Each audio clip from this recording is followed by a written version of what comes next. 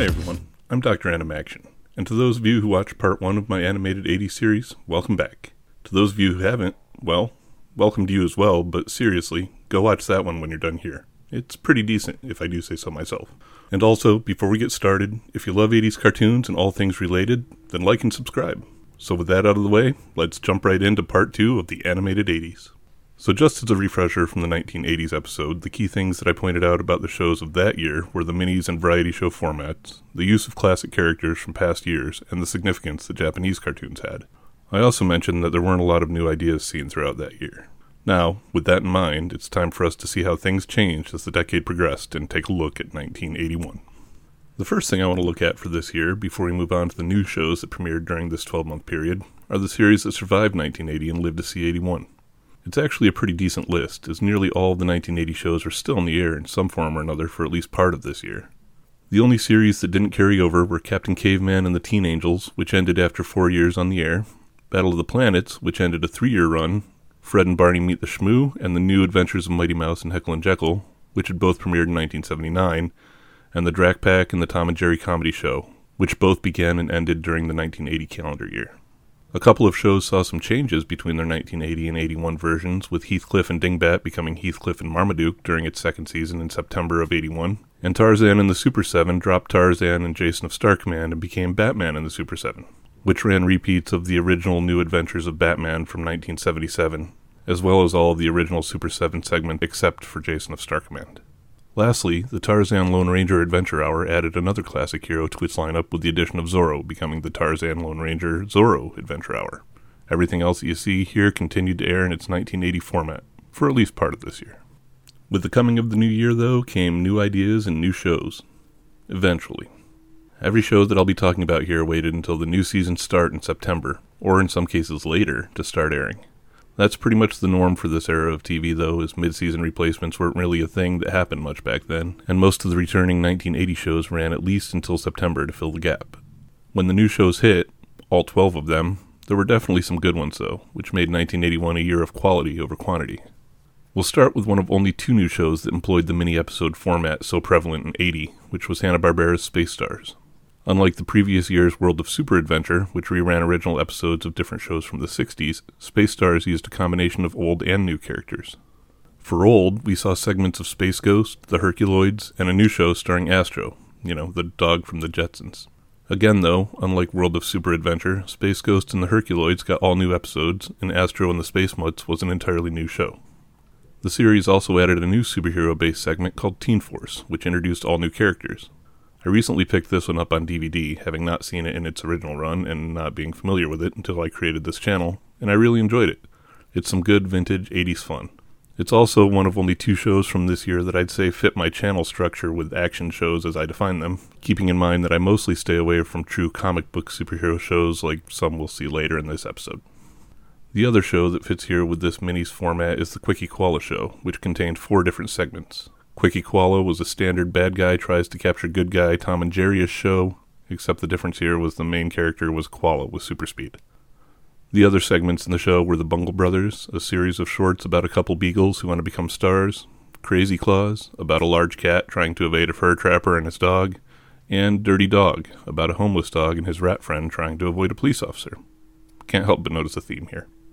Moving on, though, the other major format from 1980, being the multi-bill shows, was more heavily represented. There were 3 series this year that used this template. Heathcliff and Marmaduke, which was a restructuring of Heathcliff and Dingbat from 1980, the Kids Super Power Hour with Shazam, and the Tarzan Lone Ranger Zorro Adventure Hour.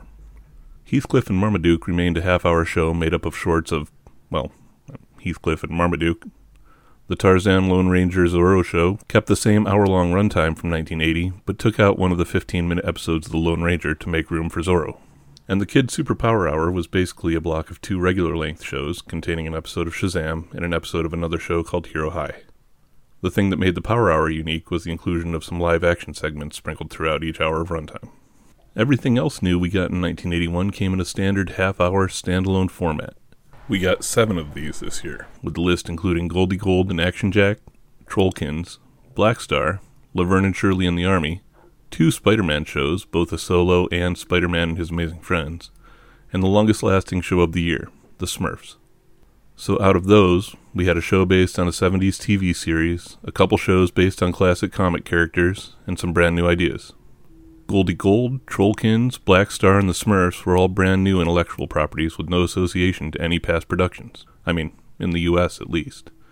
Technically, the Smurfs came out in Belgium in the 70s, but they were brand new here, and still relatively new there, having just aired in 1976. Speaking of the Smurfs, it was pretty much a slice-of-life, problem-of-the-episode bumbling bad guy show, which was pretty reminiscent of earlier animated sitcom-type shows combined with some action and excitement for a new twist.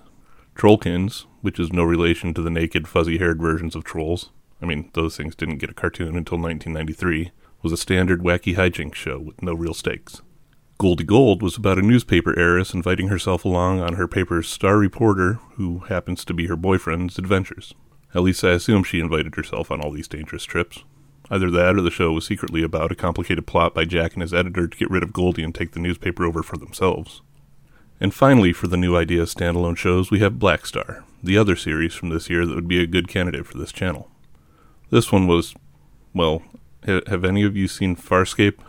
John Blackstar is an astronaut stranded in an alien universe after getting sucked into a black hole. On Farscape, John Crichton is an astronaut stranded in an alien universe after getting sucked through a wormhole.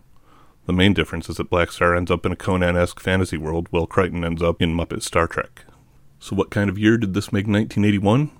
There were no anime like in 1980 introduced to kids and bringing new things to animation as a medium, though Star Blazers and Force 5 remained on the air. The new shows we did get were mostly formulaic or similar in structure to shows from previous years and decades. Was there anything noteworthy to take away from the year? I think so, sure. For one thing, it was kind of surprising to me that this early in the decade we had not one, but two female-led shows. Before that, we'd really only seen a handful, with Janna of the Jungle aired as part of the Godzilla Hour, a single season of Spider-Woman in 1979, and then something like Web Woman, which was one of the shorts in the Super 7. It was rare to see even one female-led show, and we wouldn't get another until 1984. The other significant happening this year was the shift toward predominantly standalone 30-minute shows, which over the next couple of years would become the norm for cartoons. Character and narrative-wise, I don't really think this year had much to offer, but in some ways that may be because this year, and for the most part 1982 as well, were the calm before the storm.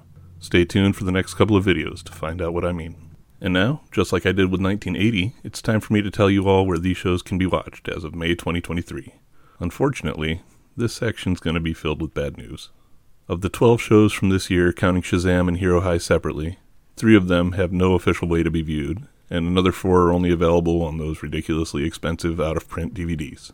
That means that only 6 remain that we can stream or buy, with both Spider-Man shows being available on Disney Plus with a subscription, and the other 4 consisting of The Quickie Koala Show, Laverne and Shirley in the Army, Space Stars, and The Smurfs being available on DVD. Oh, and The Smurfs can also be streamed for free on Tubi, but I'm not sure how much of the series is available there. Doing these videos and finding how many of these shows are either lost or partially lost or in danger of being lost worries me for the others. So if you want any of them, get them while you can. I've picked up as many of the physical releases as I can myself, both for my own collection and to use on this channel, because you never know when the ones on streaming are going to go away, and the only real way to own it is to own it, physically. But that's it for 1981. The decade, as you can all probably see from this video and the last one, is taking its time to get up to speed.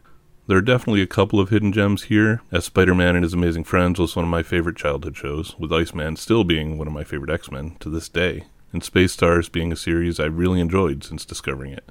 Overall, though, this year wasn't terribly impressive. Will 1982 be any better? Check back here shortly to see. Until then, thanks for watching, and I hope you've enjoyed the series so far. Stay tuned, and stay tuned. As in cartoon. Later.